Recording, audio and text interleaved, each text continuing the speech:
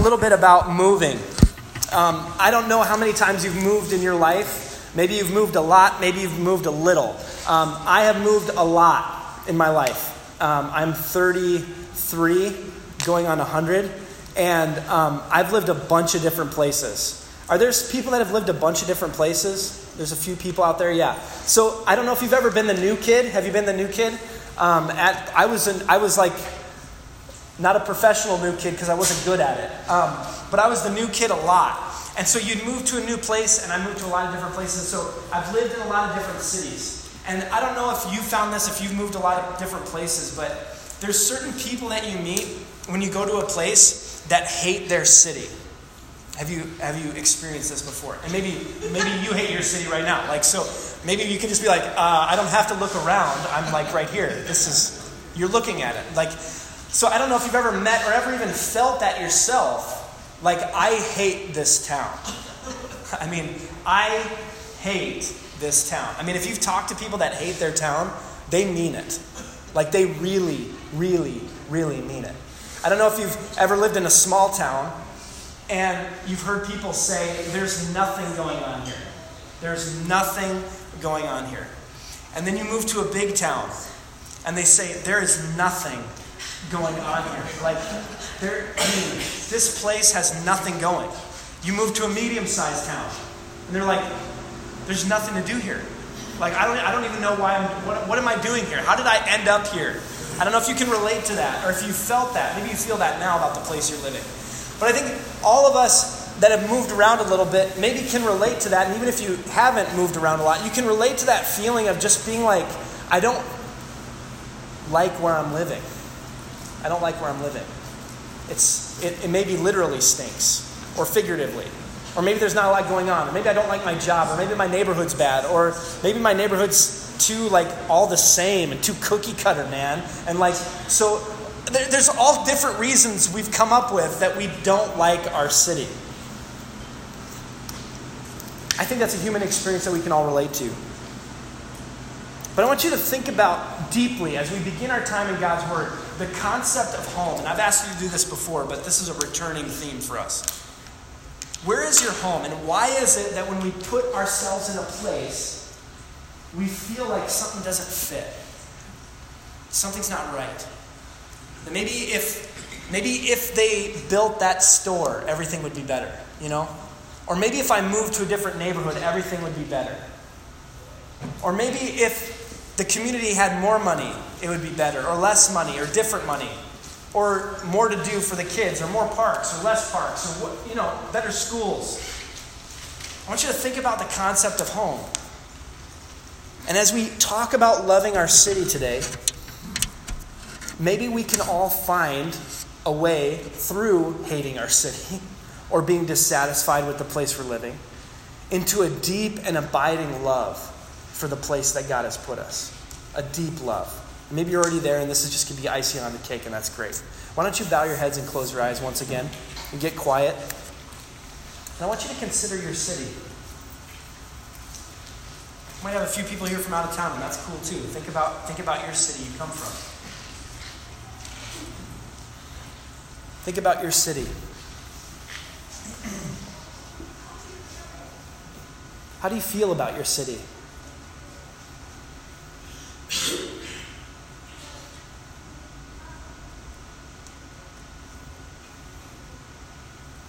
Do you have good feelings? Do you have bad feelings?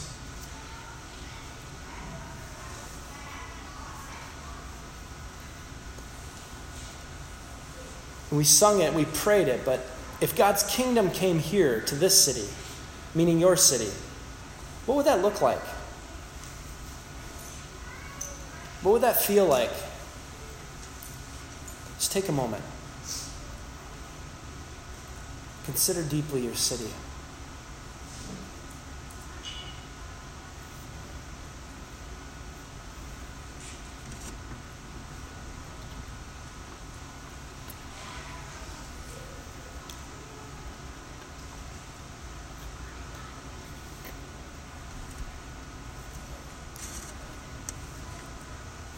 And if you have bad feelings about your city, that's okay. Be honest about that.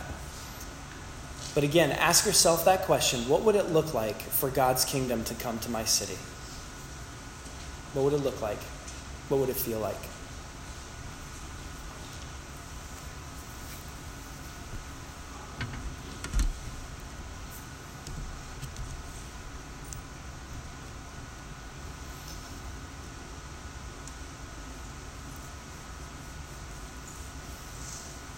Father, I've moved around a lot and seen a little bit of this world that you made. And I've been in places that I've liked and places that I've not liked. And in every place, God, I think I felt like it maybe wasn't home. Maybe there was something missing. But God, in every place that we find ourselves, in every city that is represented by the people hearing this, God, would you give us an abiding look at our city? A deep look. God, we can't even have feelings about it if we don't even call it our city. So, protect us from that thing inside of us that says, it's not my city. I'm just passing through. God, protect us from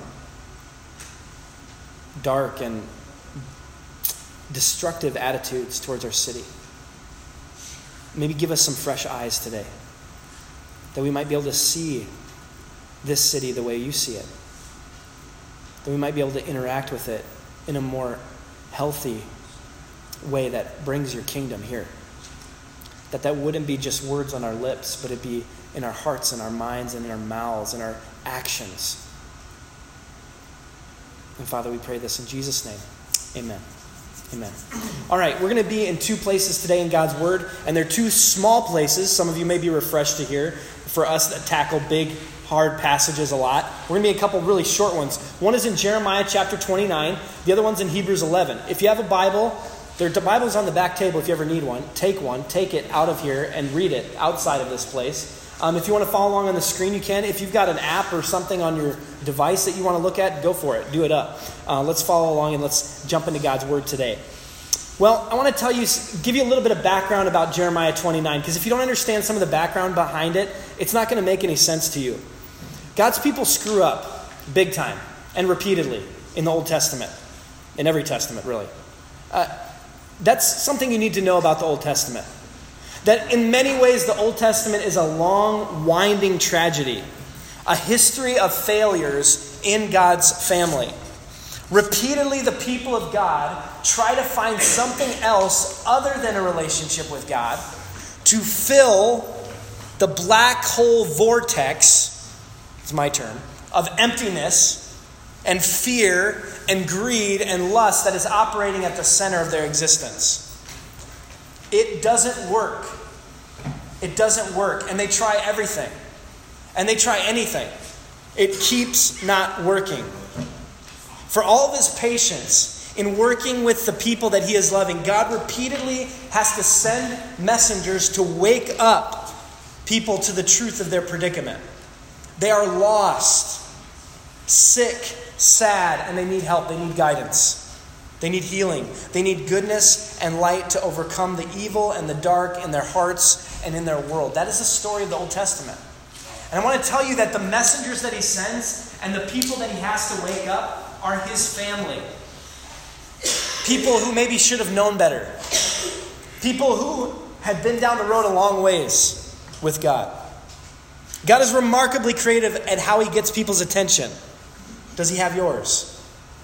One of the things that God sends is a series of prophets to his family, Israel, the people who wrestle with God. When people hear and think of prophets, I don't know about you, but a lot of times the first thing that might come to mind is people who tell the future. You think of a prophet, you think of like a wide-eyed, like long-haired, they have a staff, because I'm thinking of Gandalf. Like they're a prophet in the sense that like they tell, oh, bad stuff is coming. Like things are going to happen. We tell the future for prophets. That's pretty misleading if that's what you think of when you think prophet. And I'm not judging you for that. I'm just saying that that's not really what prophets were first and foremost in the Old Testament. First and foremost, while they do tell the future, more significant and more pervasive, this thing that prophets do is to tell the truth. You think of prophecy as future telling. Prophecy is first, foremost, and at its root, truth telling. Prophets say the thing that no one else wants to say, or that no one else can say, or that no one else has the courage to say. Prophecy is about telling the truth. And in this passage, the family of God, the ones who were promised a certain tract of land, a certain city in Jerusalem, to be theirs as their home, have been carried off into exile in a foreign land, into Babylon. I want you to think about that. If you're God's people thousands of years ago, and He promised you home, that thing home, and I mean a real home. He promised you a home. And you were in your home, the home that He promised you. And then all of a sudden, you're picked up and you're carried away into another place that's not your home. How would you feel? This is devastating for people who believe that their home was in Jerusalem, God's city. They were desperate and they were afraid. And this is the context into which God speaks in Jeremiah 29. So let's look into God's word together, having understood kind of the background. This is Jeremiah 29, picking up in verse 4. This is what the Lord Almighty, the God of Israel, says to all those I carried into exile from Jerusalem to Babylon. We're going to stop right there already, because this is incredible. This comes directly after an episode, just so you know, where other prophets, where other voices were trying to tell the people that their exile would end quickly. So the people of God had been carried off into Babylon, and these prophets had come and they told the people exactly what they wanted to hear. God's going to come and save the day. Like He's going to come and He's going to smack some folks around, and He's going to get you out of exile in 2 years. That God was going to straighten all this out really quickly. So the prophet Jeremiah, the weeping prophet, writes this letter to the people of God from God. Says who it is from because they are listening to other voices. They believe that this exile is something perpetuated against them by a foreign evil power. And while they may be an evil power, we see here already that it isn't because of Babylon that they are in exile. Do you see this? Who carried the people into exile? Babylon? No. Babylon didn't carry God's people into exile. God carried God's people into exile. So for a people who thought that God had lost the plot and that we're in a place where we should not be, we're in a foreign land where we don't belong, that is not our home. God says first and foremost, for those of you looking for a way out, I carried you into Babylon. I think something personal is being perpetuated against them by Babylon, but it's actually something personal that God is doing. Let's pause the tape for a second, because we're going to talk about loving our city here, and let's talk and reflect deeply here, though. We are all in exile. I don't know about you, but every place that I've been felt like home, kinda. It didn't quite work. There's something in me, and I believe probably something in you and in everyone that I've ever met, that yearns for a home that we have never experienced. On a cellular level, on an atomic level. How do we get here, and why are we here? Where is home? How it relates to your city is this. We can think of the city that we're placed in as an accident or as a punishment. You can look around at your town, the place that you call home for now, and you can say, man, I don't know how I ended up here. Or I took a job here to be here. Like it was for the money, or it was for the community, or it was for the what? Like I ended up here or God is punishing me. And I'm sure we've all talked to people who have God has cursed me with this town. I can't get out of this town. I literally heard someone checking out this week at a store, And she was talking to a friend of hers, and she was saying, yeah, I was living in Illinois, but you know, Sioux City it just sucks you right back in. You know? Haven't you heard that? Have you said that? Is that why you're laughing? Like that happened to me. Like I'm listening to her, and I'm like, yeah. It's like gravity, you know? Like, but by the way, you can go to every single town that there ever was in human history. And you can find ladies checking out at the grocery store saying, man, I was living in Timbuktu, but this place just sucked me back. You know? It's like gravity. And we can look at our town and think that we're cursed. Think that we put ourselves here, that we're being punished. But the people of God felt entitled to their home. They felt that maybe God had made a mistake. And they were headed home soon. But God says, I carried you there.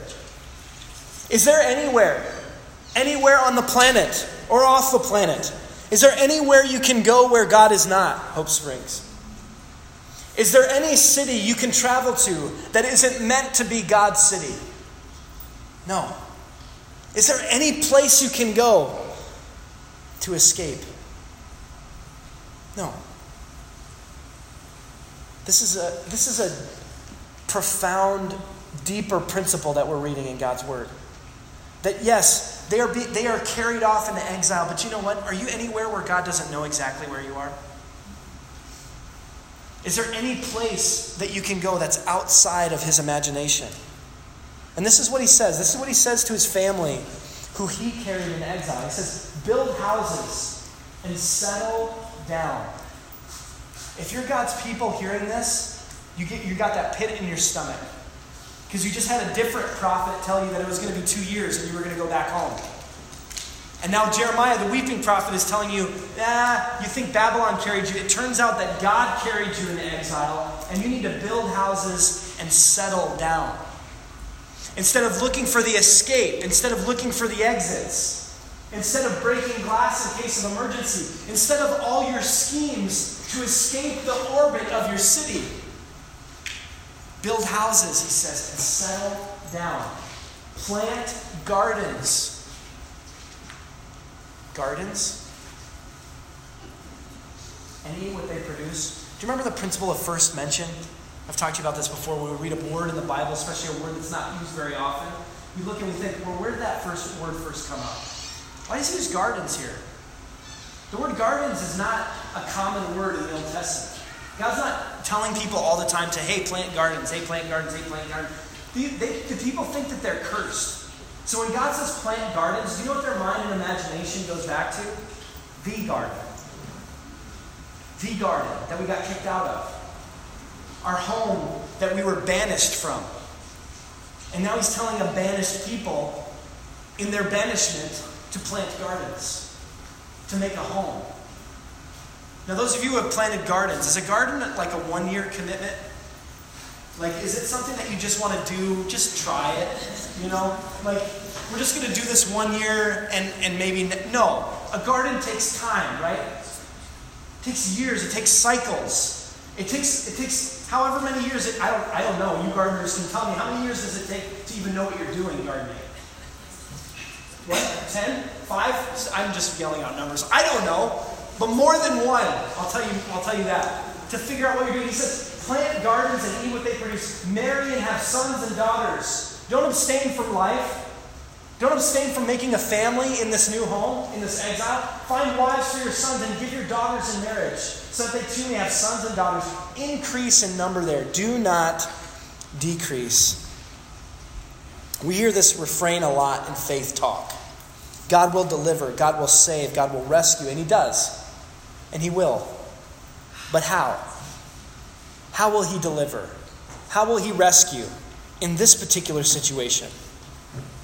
These folks have been asking God to speed the clock up and to get out of captivity as soon as possible, for him to rescue them from the consequences of their actions. They actually wanted prophets, we're going to see, who told them that the captivity would be quick and that God was coming to sort it all out. But Jeremiah is the prophet, not just a prophet. He is the prophet for this place and this time.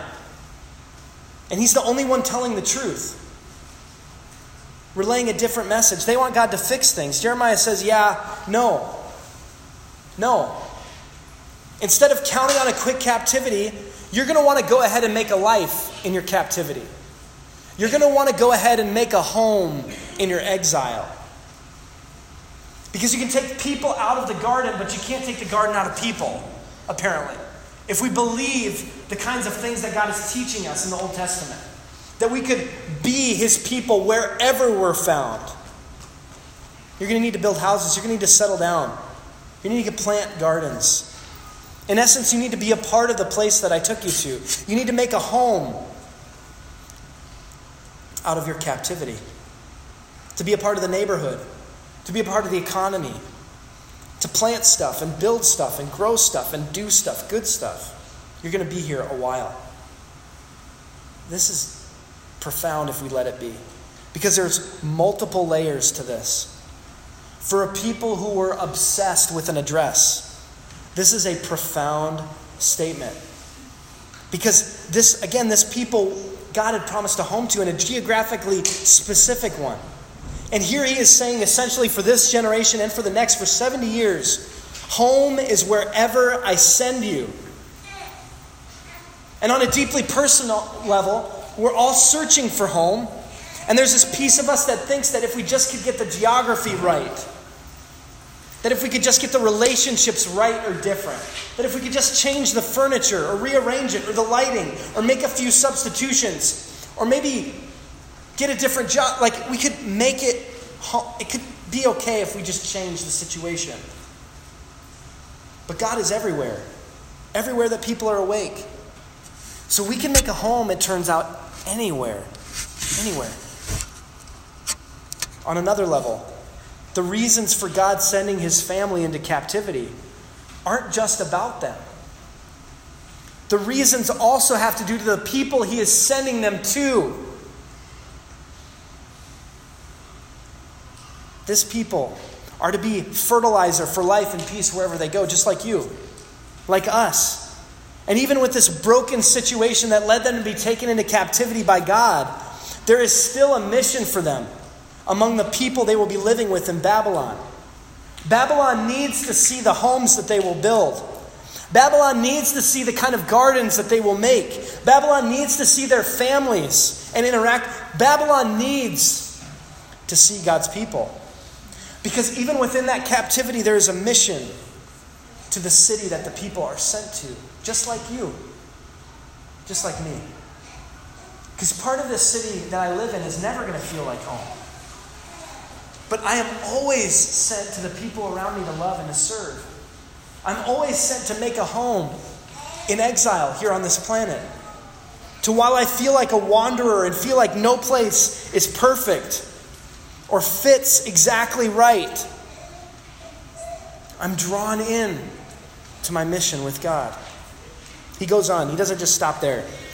He says this, also seek the peace and prosperity of the city to which I have carried you into exile. This is bananas. This is bananas. Because there are a lot of people right now that were not praying for the peace and the prosperity of Babylon. There were a lot of people right now that were praying for the destruction of Babylon. Because they were the bad guys. For the actual, that they would just go kaboom. And so we could go back home. But God confronts that in his people and says, seek the peace. Not just pray for it. Actually seek it out.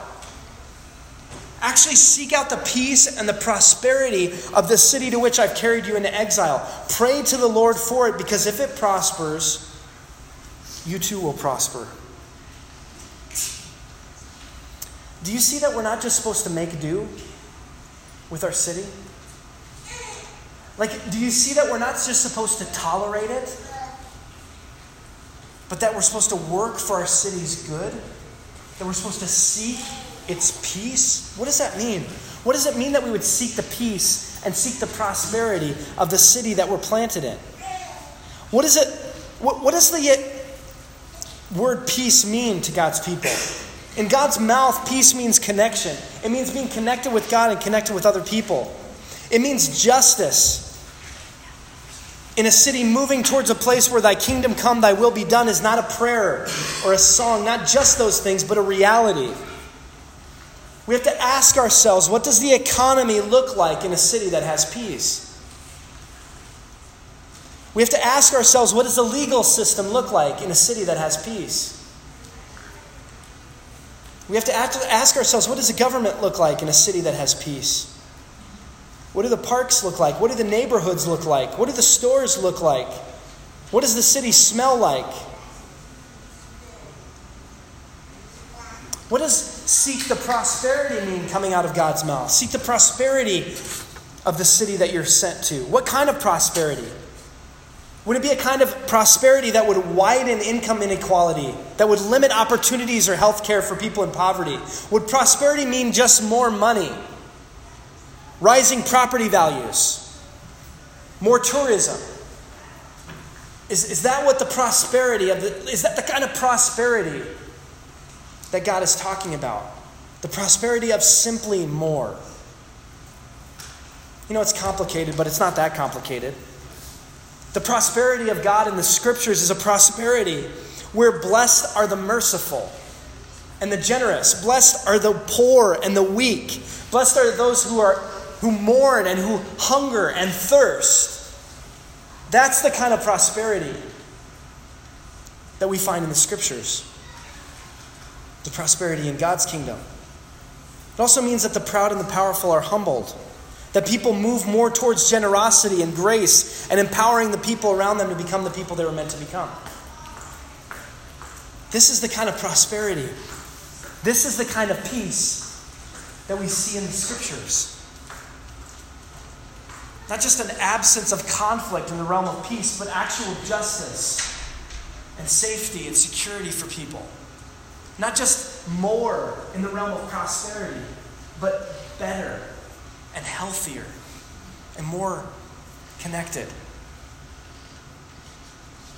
This is the thing that God asks for his people who are in exile. For all of us who live in exile. He says this, yes, this is what the Lord Almighty, the God of Israel, says. Do not let the prophets and the diviners among you deceive you. Do not listen to the dreams you encourage them to have.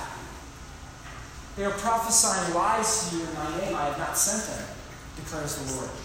There's a big distinction here between the people who just want to hear what they want to hear. But they want to hear that, hey, you're in exile and your city is junk and God's going to come and rescue you. I mean, tease this out over a lifetime. There are people that want to hear that this place is bad and that God's going to beam you up, Scotty, and everything's going to be great. That this whole spiritual journey is about an escape from this community, an escape from this world. God confronts that attitude really clearly here. He says, don't listen when people tell you what you want to hear. Listen to me, he says. Because he's the Lord and he loves his people.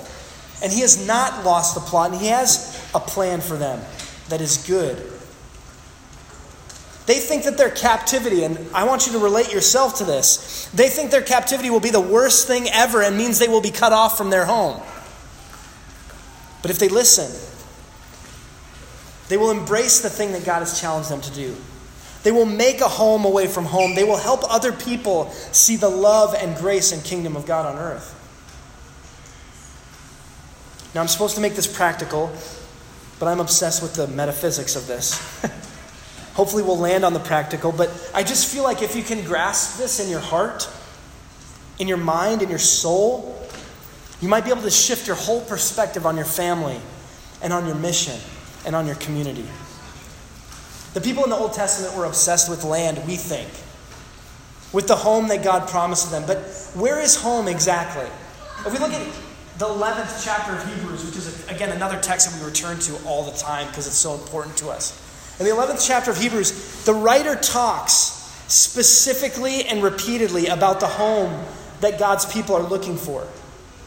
As he chronicles incredible acts of faith, acts of people throughout human history being sure of what they hoped for and certain of what they could not see, this is what he says in Hebrews 11. This is our last text for today, verse 13. In talking about all these people that seem to be obsessed with geography, all these people were still living by faith when they died. They did not receive the things promised. They only saw them and welcomed them from a distance, admitting that they were foreigners and strangers on the earth. People who say such things show that they are looking for a country of their own. If they'd been thinking of the country they'd left, they would have had an opportunity to return. Instead, they were looking for a better country, a heavenly one. Therefore, God is not ashamed to be called their God, for he has prepared a city for them. And all this talk about geography in the Old Testament, and all this searching and all this wandering, all of our exiles, whatever they look like, we're looking for home. And the scriptures tell us that the home is wherever God is, and God is everywhere. That if we experience God in prison, he's there, and we live and we work towards making a garden in a prison, or undoing the very concept of prison, that his kingdom would come and that his will would be done. Humans can make gardens wherever they go. So here's a question for you, and for your life, and for your particular brand of exile, whatever it looks like. What's your attitude towards your city? What's our attitude towards our community? Is our attitude one of hostility? One of disappointment? One of frustration and anger? I can relate. I feel that with my city. What are we building in our city? I mean, your house, where you live. What kind of home are you building? What kind of neighborhood are you a part of? What are you planting in this city? Maybe those things are green things and things that, grow out of the ground. Maybe they're things that grow out of hearts and out of minds and out of relationships. And our last questions for today, what does peace look like in Siouxland? What is justice? What does God's kingdom look like here? If we pray, thy will be done, thy kingdom come here, what is that going to look like? What does it look like? Why don't we pray and reflect? Ask yourself. Would you bow your heads and close your eyes? I just want to ask yourself. Spend some time. Breathe. Focus. Reflect. What is God telling you today? How is God communicating to you today about your city? About your exile?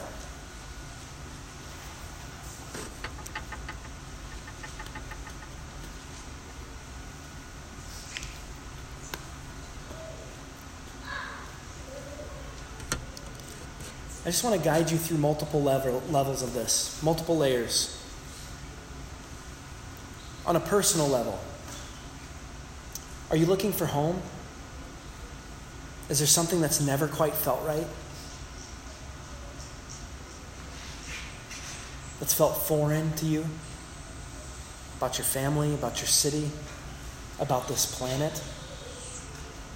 That's good if you felt that.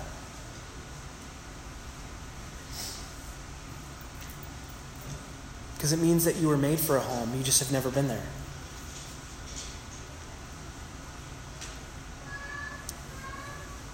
Just take a couple breaths and consider that everywhere God is home. That your home is not a geography. It's not a building. It's not even your family. It is that infinite ocean of God's love for you. That is home.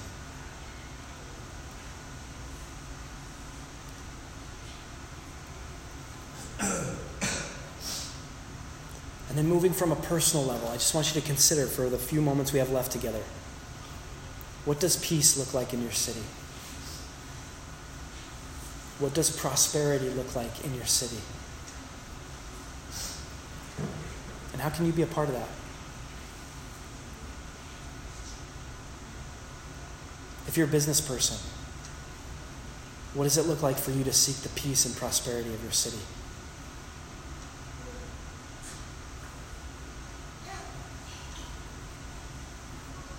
If you are a worker, a teacher, a mom,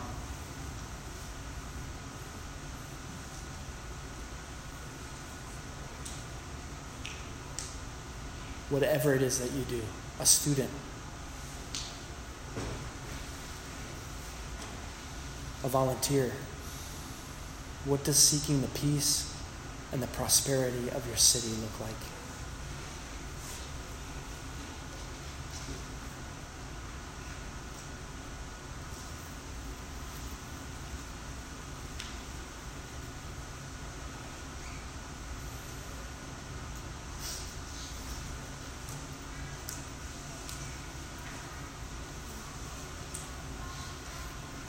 Father, we don't want to be hearers of the word. We want to be doers of the word. And God, I pray for my friends and for myself that all the different layers and all the different levels of this message and of this time spent in your word would connect with us. God, that on a personal level, that thing that we've been missing, that we've been searching for in one way or another our whole lives, home. Father, would we find that home in you?